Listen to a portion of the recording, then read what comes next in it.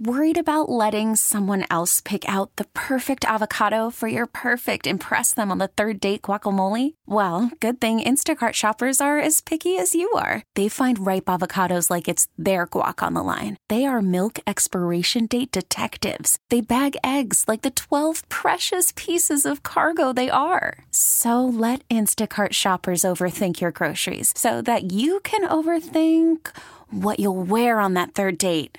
Download the Instacart app to get free delivery on your first 3 orders while supplies last. Minimum $10 per order. Additional terms apply. Honestly, for me, and I'm the largest Skins fans here, a bunch of the guys, it reminds me of, the 2012 draft when they got RG3. Now, we know how that played out, but that certainly was exciting, as exciting as it's been around here in a long time.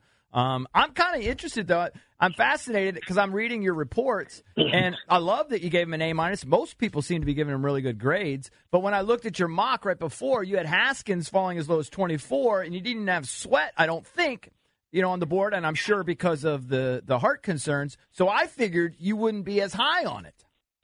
Yeah, I mean, to me, I kind of separate, scouting reports and mock drafts. I mean, I had Dwayne as my number 18 overall player.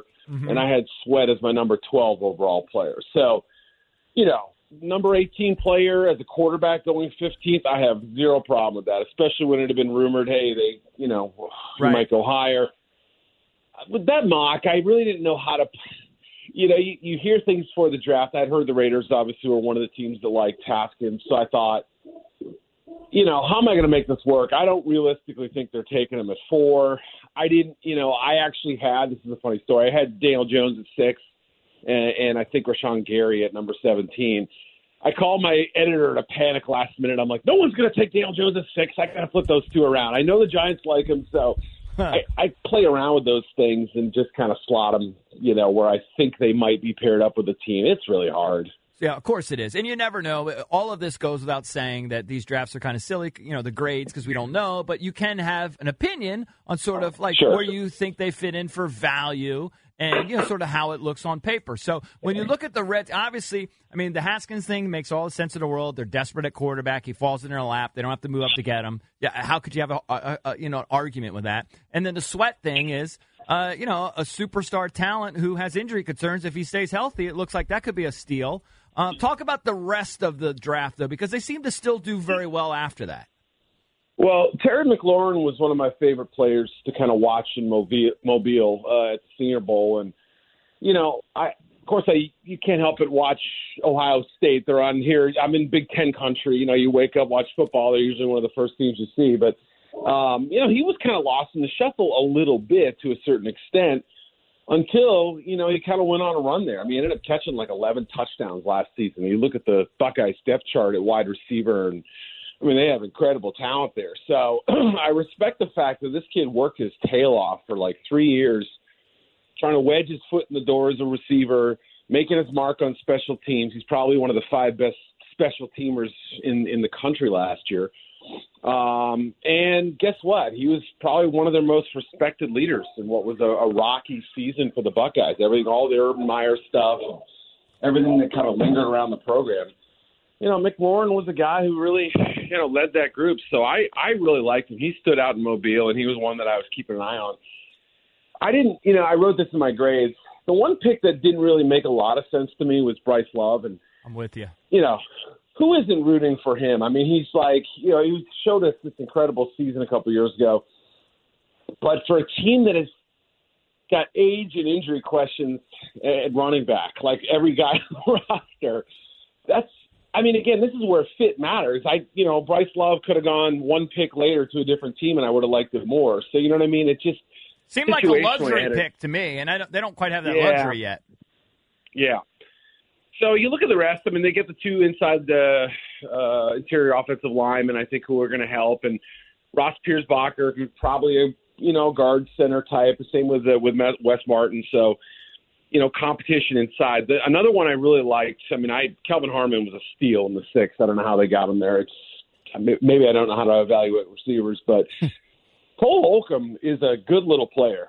I think you guys are going to be pleasantly surprised with what he offers, and a little depth between the two Fosters, and good special teams player as well. I bet you I could see him leading the team in tackles in the preseason. You know what I mean? Like that kind of a player where you guys watch him in camp and maybe he's playing some fourth quarters in those games, but he's super athletic. Like, he's a white guy. We call him sneaky athletic, right? Right.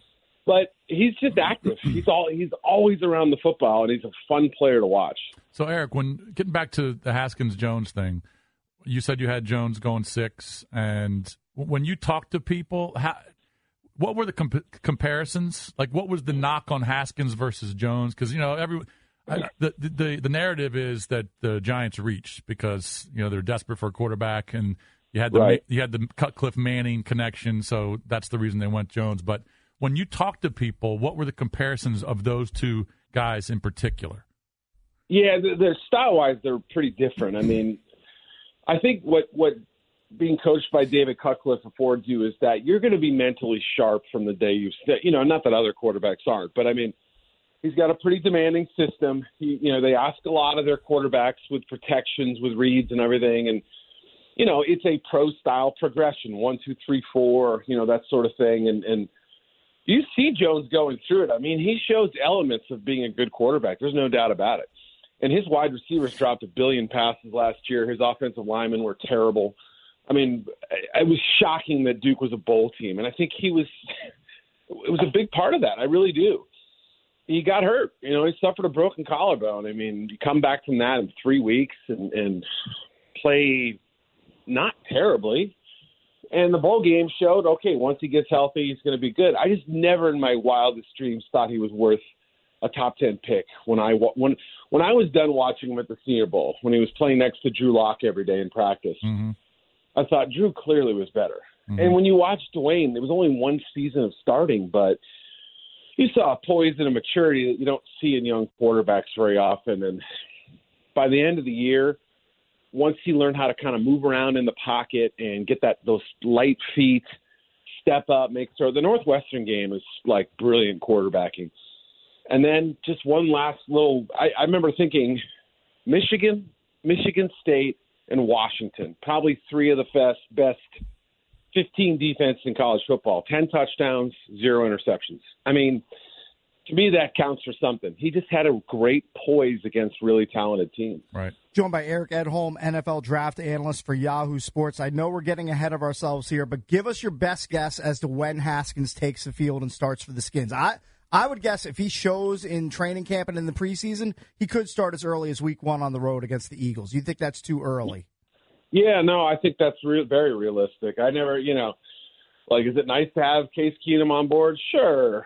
But, unless there's some sort of setback or you feel like, okay, there just isn't enough common ground between what he learned at Ohio State and what he's learning here. I mean, there's an overlap, but mesh and levels and all those concepts that you see, I mean, they're very similar to what Jay Gruden runs. I mean, I don't know that it's 1 for 1, but I mean, there's some overlap. So unless he just, has some kind of setback or just throws a lot of picks in camp or has just a bad feel for dropping for center or something like that, I think it's week 1.